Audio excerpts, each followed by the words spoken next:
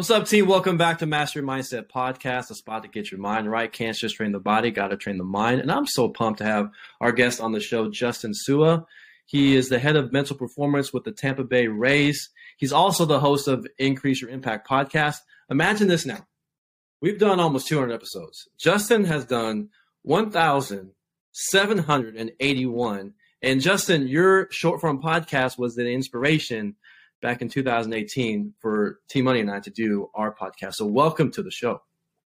Wow. I'm grateful to be here. And 200 in the can that's quite a bit as well. But happy. It was back in 2017. I tried to make a podcast. Somebody told me, they said, my podcast is a podcast for people that hates podcasts. And I was like, okay, we'll go with it. Well, you had that short form before TikTok even existed or Snapchat, I think. So you were on it ahead of the curve. And I guess if you're going to record every single day, might as well keep it short. And would you agree that your podcast is like your diary in a way of what you're learning, correct? 100%.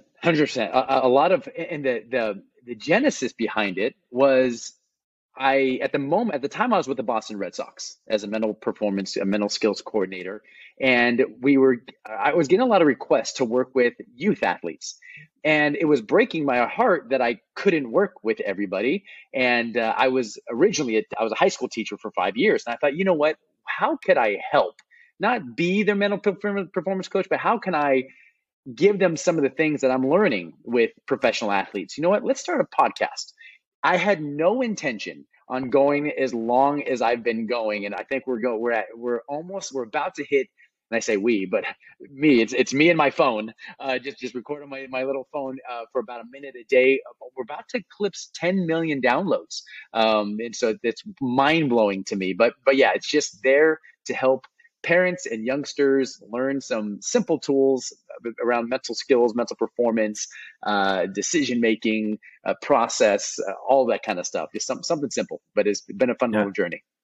Yeah, I love that, using all of our assets we have, whether it's our phone, podcasts, videos, live events, Zoom like we're doing now. And the mission of Master Your Mindset is to transform lives and normalize mindset training. So by making mindset work consumable, real world, not just academic, not this like ivory tower, esoteric high level, but like real world. And it's not just mental skills. It's like how you communicate, how you work together, how you overcome challenges in your family, in your team, at work. And I love, you're a husband, as a father, you kind of share some things, just life stuff, which is really, really cool. But I was thinking about, what should we talk about? Because I have a lot of things I would like to talk about. But one of the things that I want you to touch on, and I remember you said this years ago when you were either at IMG or I think you were in graduate school, about you don't want to be the sage on the stage, but a guide on the side. Mm-hmm. How many times do people in our position make it about us, where really it's about the person learning, correct? Right. I learned that lesson from my supervisor when I was a high school teacher. Going back to that, when you're a high school teacher, you have to get supervision hours. You have to watch how you teach and interact with the students. And I remember one session, I killed it. I killed it. The stories were on point. The activities were on point. The class was engaged. It was money. So I go to his office as a young, cocky, arrogant, I think I was 21 or something like that. So I walk in and I sit down and he's like, how do you think it went? I said, I thought it went really well. And I gave all my list why. And he goes, what grade would you give it? I was like, A minus. I killed it. And he goes, I'd give you a C. I was like, wait, what? Like, just immediately I thought, what do you mean a C? I just killed that session, just dominated. And that's when he taught me this powerful lesson. He goes, Justin, there are two types of teachers. There are mirror approach teachers and magnifying glass approach teachers. The mirror approach teacher is, what am I going to say? What am I going to do? They make it all about themselves. The magnifying glass approach teacher focuses on the students. What are they going to say? What questions am I going to ask where they can find their own answers? What stories are they going to share? And he goes, the mirror approach teacher is the sage on the stage. The magnifying glass is the guide on the side. And he helped me remember, he goes, Justin, you're not the hero. He goes, the students are the hero. They are the hero of their own journey. What I worry is that you are going to come off as this pompous disseminator of knowledge, like you know everything. He goes, respect the experience and expertise of these are kids. These are kids at the moment, and how true is that for kids, but also for the people that we work with. And so, to answer you, I think I agree. I agree. I think it's being more focused on. It's very easy to be a charismatic storyteller and win hearts and minds, but also that thin line is like helping them understand they're the heroes. It's their experience. And I've learned quite a few times when you're working with professional elite athletes, they'll let you know right to your face, like, no, you don't know what you're talking about. You don't know our world. And so I've been humbled a few times from people when I start to get over to the sage on the stage kind of mindset, or especially early in my career. That's great. Well, can you give us an example, maybe not name names or team, but like when you try to share information and it got received differently and they said, hey, well, hold up now. You don't know this or this absolutely. Or this. And then maybe explain what you like learned from that. So there's a concept called the Dunning-Kruger effect, which essentially is the relationship between expertise or experience and your level of confidence.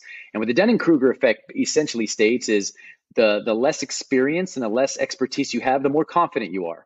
How many times have we seen somebody so confident coming out of grad school that they know everything there is to know about the field, or someone who watched a documentary on X subject and now all of a sudden they're gurus in that just from a simple documentary. But what it ends up stating is the further along you go, you end up falling into this imposter syndrome. Even though you have more experience, you're less confident in your competence because you're like, wow, I don't know as much as I thought I knew. And then with more experience, your confidence is a little bit more calibrated. When I was early in my career, I had the chance to work in the military and work with military leaders at the IMG Academy, as you mentioned, work with coaches who have been through the ringer. Have they been there? They've done that. And a lot of times I come in the military, we learn this, and I try to apply it to tennis coaches. Tennis coaches, you try to apply this to baseball coaches or to business professionals. And then, like you mentioned, these hands go up and they say, not necessarily. And then you take these theories that you learn, whether it be self-determination theory, you learn all of these concepts of environmental design and nudge theory, and you walk in and you have your plan. Here are 5 tips and 6 tools and 7 steps, and here's my framework. You walk into a group full of research developers, engineers, and they shred it. They rip it to shreds. And I can't tell many experiences where I've presented and a hand goes up from a staff sergeant. He goes, that doesn't work here, and this is why. Or you present this example of this person and a hand goes up. Well, that doesn't work here because of this. And when you get that over and over and over again, it causes you to pause and say, okay, wait a minute.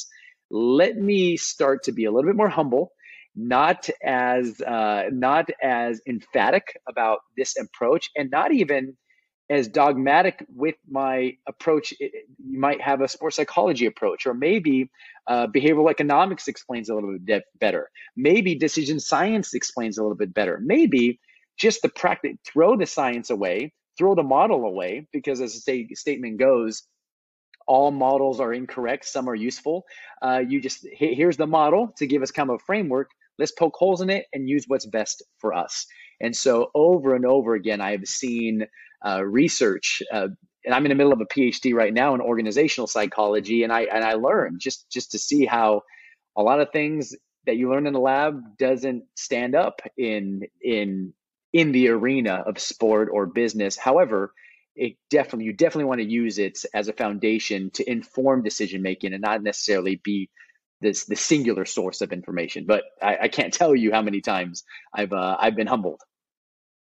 I love it. Well, let's just talk about being humbled and failure. I kind of have a 2 layered question. First, when you're coaching these high performers, this has to come up. Everyone has a different approach, has different needs. But if you were to coach me, man, I just got my ass kicked today, or I'm lacking confidence here, and it could be acute, or it could be, over a long stretch. Like, any systems, tools that you would teach there.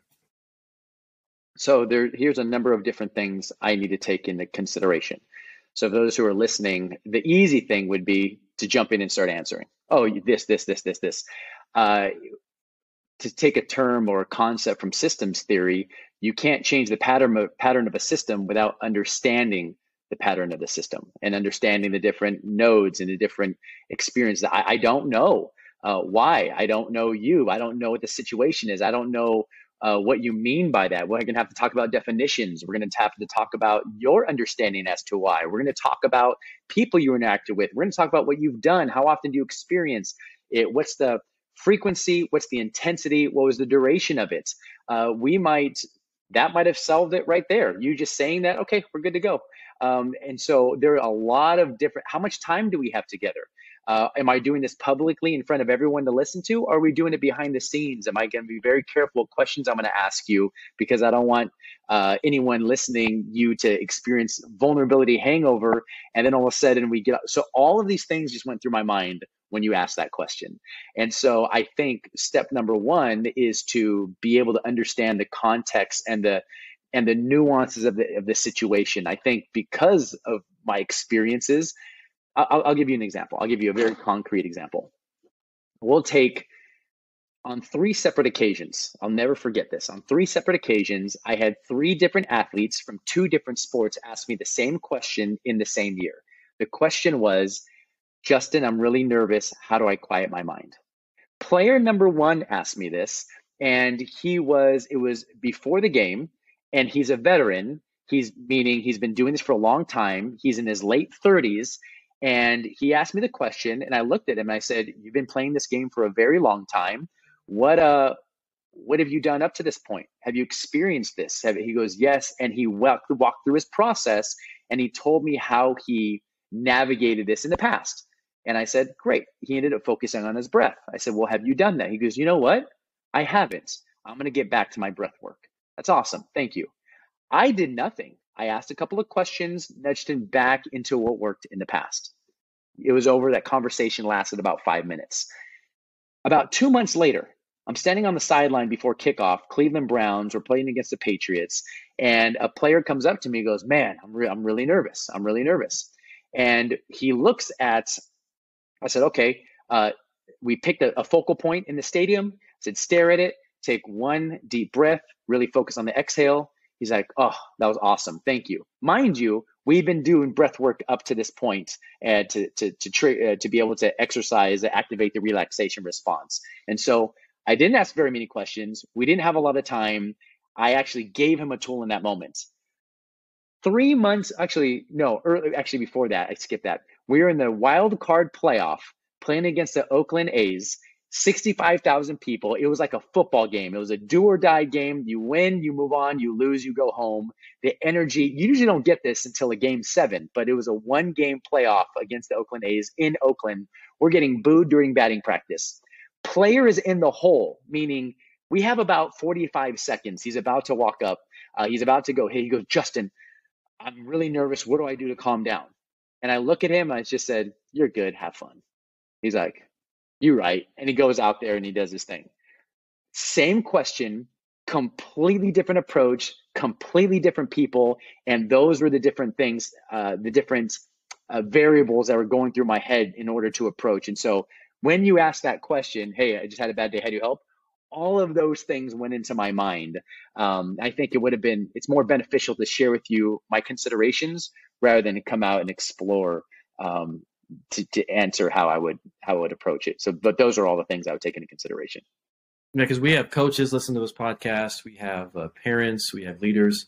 So a common theme is maybe not have a blanket lesson. Ask some questions, fact find, get some understanding on what's happening, how long it's been happening, what they have been doing in the past. I see a common theme of breathing might be a great tool to not forget to find your breath or find someone to visually look at.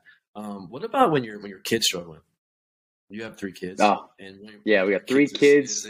Is in a profession. There's a lot of failure, so it hurts when our kids fail, but that's how they grow. So as a mental skills like expert guru, I mean, you're known around the world probably for your work, and then your child is struggling. How do you help there? Yeah, I think I put because of the what we do and what I do, it's always it's always running under the engine. So it's always part of the operating system. I was about to say, oh, you have to check your degrees and check your mental performance, but it's always I always view it through the lens when I'm talking to my kids.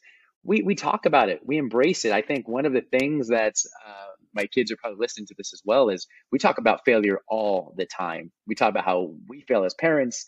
We talk about their failures. What do we learn? We talk about how painful it is, and to embrace it. To your point, you're absolutely right. We have three kids, and two of them they have a career, not kind of, they have their careers. One is an actor, and is going to be debuting in a new Disney Channel TV show. The other, he's a music producer and working with some of the top artists in the world, and they have failed quite a bit. And but failure is a constant topic. But love and not wrapped up in identity. I think also their success. They've had a lot of success as well. And my daughter, she was on set. They got done with the scene. They just got done shooting a scene. All the cameras there, all the Disney execs there. She's the lead. She's one of the leads of the show. The show is named after her character. And so so it was all over. It was a big scene. Everyone was excited. We go back to the dressing room, and I looked at her, and I remember I told her, I said, you don't. We can leave right now. You don't need this. Do you still love this? Do you want to do this? And so I think part of framing failure is also framing success. And I do not. There are moments where I'm probably the worst parent. Like I'm not the parent guru. I don't think I'm the best in the world. Fail quite a bit as a husband and as a father. But one thing we were very deliberate as is not tying their identity to their failures or their successes. They are loved. Like we love them through the ups, through the downs, and they're going to make mistakes. And so that's what we try to do. At least that's what we try to do. I might hang up and get some critical feedback after this conversation. I think what you're sharing, Justin, is not attaching worth to the results, as in getting your identity wrapped around the performance or what you think other people think, or I need to do this in order to feel loved and valued. Giving kids that space to experiment, be curious, try, fail, grow, make it about them, their needs. I think so many parents, coaches, leaders get their identity wrapped around what their child's doing, and therefore they put the extra pressure, and it's hard for everybody. But giving them a safe place to experiment, try, fail. I really love that. Let's now move into failure. Can I add on that really quick? You hit the nail on the head. One thing that one of the directors or producers for Disney did tell us about child actors is just like youth sports, the parents could sometimes be the ones who derail a great team, get in the way. Same thing with children actors. Sometimes it's the parents that get in the way from something really flourishing and thriving. And you hit the nail on the head in terms of sometimes the parents want their child to be a star so bad. The parents want their child to make all this money because the parent, it'll reflect because of the status for the parents. Because I have a child who's doing this, but that's a really good point to be able to check our egos as parents and say no. And to even let the child know, hey, like your success or failure, like won't diminish my love for you. Like I'm not trying to ride your coattails, and could be a tough conversation sometimes. But yeah, I'm glad you mentioned that. Well, and it's early in my career, I do a lot of these like club teams and these big like training facilities and all these youth performers, and I would make it mandatory that parents have to come to a session, like a group session, because. Well, then I learned early on, I would coach the youth performer, Tanner, like when you were in 6th, 7th grade.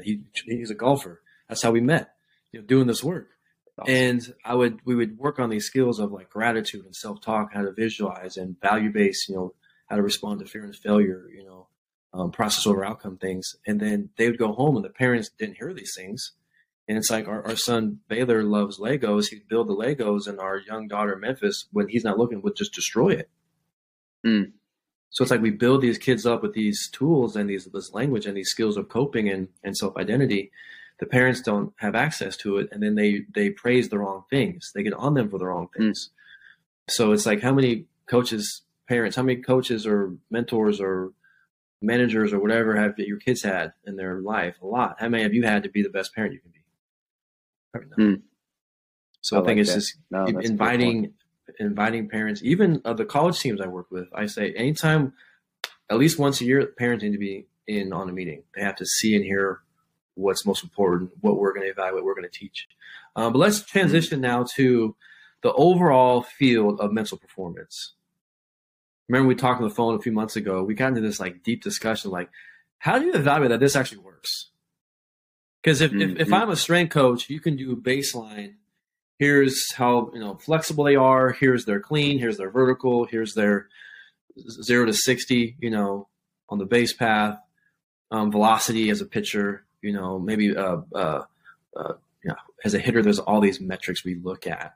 But the mind, like, do we do pre and post psychology things that we can measure? Like, how do we measure this stuff? Like, maybe give us some insights on that. This is one of my favorite topics because it is so difficult, and it's a difficult problem to solve. And you're going to have a lot of people who are very adamant on certain ways. And I'm more curious, approaching it with curiosity. And that's, you hit the nail on the head. How do you quantify and measure? And we'll just say this, not just a mental performance coach. How do you measure the effectiveness of a soccer coach? How do you, is it wins and losses? Like, is there too much noise in that system? Like, how there's just a lot of things. There's a lot of things. And so I went down a rabbit hole with that. What's a couple of ways to skin this cat. So I think 4 things in particular, 4 ways to identify. I think one of the keys is to try, at least try. And one thing that we have really benefited from with our department is having a data scientist, literally a PhD in math, in statistics, to be able to measure, and someone who to quantify, knowing, obviously understanding that it's going to be messy. You need a large sample size, going to be hard. And so for anyone out there who's going to try to measure and quantify what they're doing, what if you're a solo practitioner, you don't have a data scientist, what are you going to measure? And so one of the things that's important to understand is, before, the gold standard is predictive analytics, being able to have a robust data set and a model to be able to predict, or with some level of certainty, how something is going to turn out. But before you get into predictive analytics, you need descriptive analytics.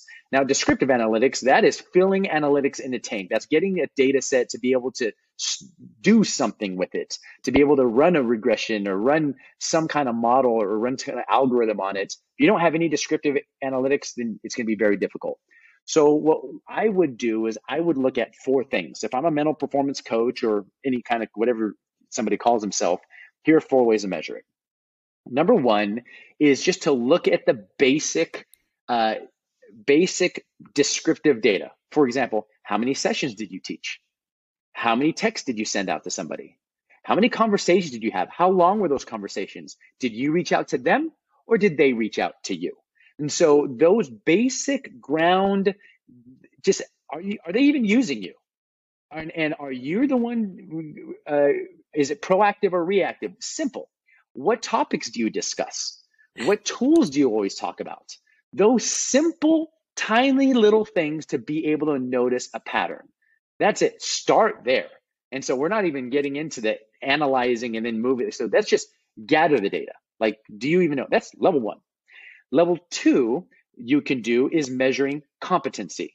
How well do they know these concepts? Do they know when to use them? Do they know how to use them? Do they understand the neuroscience behind it? Do they just literally like a high school teacher, Like, do they know the general psychoeducational concepts to it?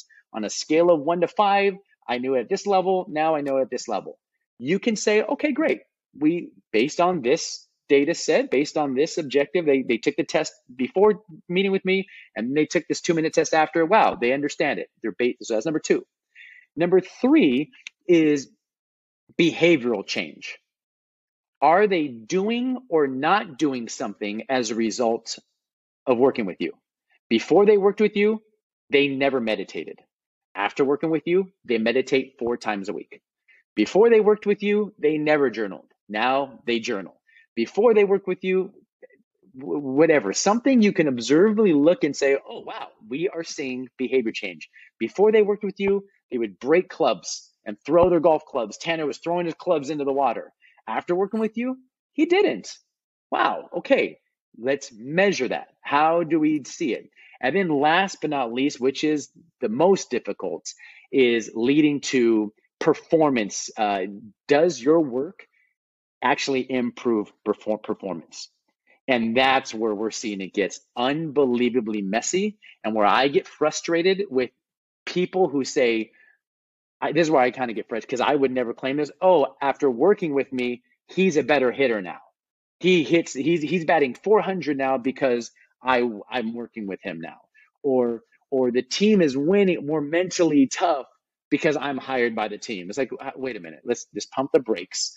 Let's not conflate causation and correlation.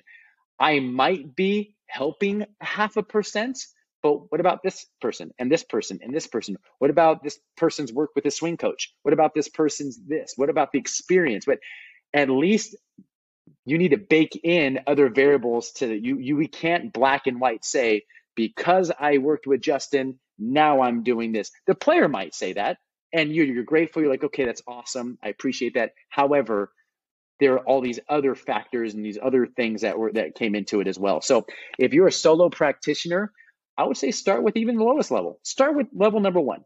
Just start there and just to take a look at it and just say, okay, this is an interesting data set. And then you analyze it, and then you analyze it. So once you gather it, then you analyze it. You take a look at patterns, you take a look at this, you take a look at that. And then based on that, you go and you update, and then you start to build your work following that on the next iteration and the next iteration. And then you just take your collect data, you analyze it, update, collect data. What I have seen people struggle with, they have their model. So when I first started, I remember I had the E3 model: endure, execute, and something else, like some other E3. And I would just go and just teach it everywhere, and I would shove it down people's throats. This is back in 2008. And this was my model, my high performance E3 model. It was cute. It was pithy. I had these cool stories around it. I don't know if it helped. Like, I could have been teaching hogwash. Yes, it was empirically based, but with the people I was working with, it might not have been effective. I don't know. So why am I claiming that it is? Because I'm just feeling it is now. Also, we have people like, Justin, you're helping me so much. It's great. I push back on that too, where people are like, oh, Justin, you helped me so much. Or did I really? Or is it that we have a friendship, that you like me? I'll push back on it and say, when we made it to the World Series, somebody says, oh, wow, you're the mental skills coach for the World Series. They're mentally tough because of you. And I was the first one to say, I was also the mental skills coach for the 0-16 Cleveland Browns. I'm the same guy. Don't put too much on stock into this, because as practitioners, we can't fall for survivorship bias. All of a sudden people are winning, and wow, it's because of this. There may be other teams who didn't win. Maybe the winning team won despite their process, in spite of what they were doing. There may be some teams who didn't win necessarily who have a better process. Maybe they just didn't lose for other factors. And so I'm not sold on, so there's so much. And again, I just want to learn, just trying to learn and update. And I am more critical of myself than anyone can be. We just looked at our data as well. It's like, okay, let's get better. We have to get better. And the data will tell us if we're full of it, or if we're not getting any signal. But it takes a lot of sample size, and just staying humble with it. Okay, so I hear you 100%, but there should be some foundational teaching that every human probably needs as a performer, and then you would customize based off of where they're at. Is that fair? I agree with you 100%. We can't just it's kind of like everyone's going to hit this way. If you're 6'4", 225, or if you're 5'7", speedy, we're going to teach the exact same backload, exact same. No, you don't do that. You have to customize it to their skills and to their needs. But if you were to as we kind of wrap up, what is something everyone can use? We call it mental skill or high performance strategy to execute when the pressure's on, or when actually no one's watching. Sometimes people can't perform in that environment either. So are you talking about a tool? You mentioned breathing. or just a tool, just anything. tool. Because again, we're addressing a large audience in this podcast. So, and I have you on the line. And if you ask me the same question, I would give you a few things. Yeah, a debrief. Just something that anybody like. I think essentially anybody could use this tool or this strategy or be aware of it. Yeah, that's my answer. I just gave the debrief. The post-performance reflection is my answer. Okay. Yeah, that's something that no matter who you are, where you are, research studies are showing, and in the military it's called the after-action review, to be able to take your experience, to pause, and to reflect on it. What did I do well? What did I learn? How am I going to do better next time? That singular practice can help you just improve so much. Just debrief. Pause. After this podcast, I could just pause and say, okay, how did it go well? Where did I fumble? What can I do better? Just pause and debrief. Teams could do it. Leadership teams could do it. Doesn't have to be formal. Doesn't have to be long. Okay, how did it go? Boom, boom, boom. What are we going to do better next time? I can't tell you how many players started doing that, and it ended up optimizing decision making. They gave them a sense of control. They were able to be a little bit more open and be more positive, and also they just became better sponges instead of letting that experience just kind of float by. Yeah, I would say the mothers of all mental skills is awareness and perspective. So having tools of awareness of state, being competent, response, philosophy, values, habits, routines, and then perspective. How do I see things around me? Failure, challenge, success, what people are doing, how we communicate. T-Money, anything? We got Justin Sewell on the show, man. You covered it. Let's see. Yeah, I like that debrief. What's your style of like journaling that works for you, that you found works for you? Because kind of, I don't know, Colin teaches one way, other people teach the other way. For you, when you're journaling, I know you kind of said your podcast is almost what you use as your journal, but what have you found is the style of journaling that works for you? So for me, it's a couple. It's more eclectic, and so for me, I'm on my phone. I have my phone, and every day, like January 7th, and I'll just go. If I listen to something, if I learn something, boom, I'll just jot a note down. I'll just jot a quick note. They're just quick little bullet points, notes, and then I'll go and I'll review them and I'll use them. That for me, that's what it is for me.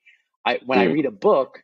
When I have a book and I read, I have a black notebook and I'll just start writing, handwriting. I don't like to type. I like to handwrite because whenever I handwrite, I remember it more and I'll stare at it and I'll just kind of let my pen just kind of go. When I read books, I try to absorb the concepts myself. And so I have my book reading journal, my consumption journal. So I consume to create. So I can take this and make it into my own. And then I have my everyday. Oh, that's a great thought. Wow, Colin, I like how you just mentioned that. I'm going to get on this and I'm going to start typing and punching this in on things that I learned from people.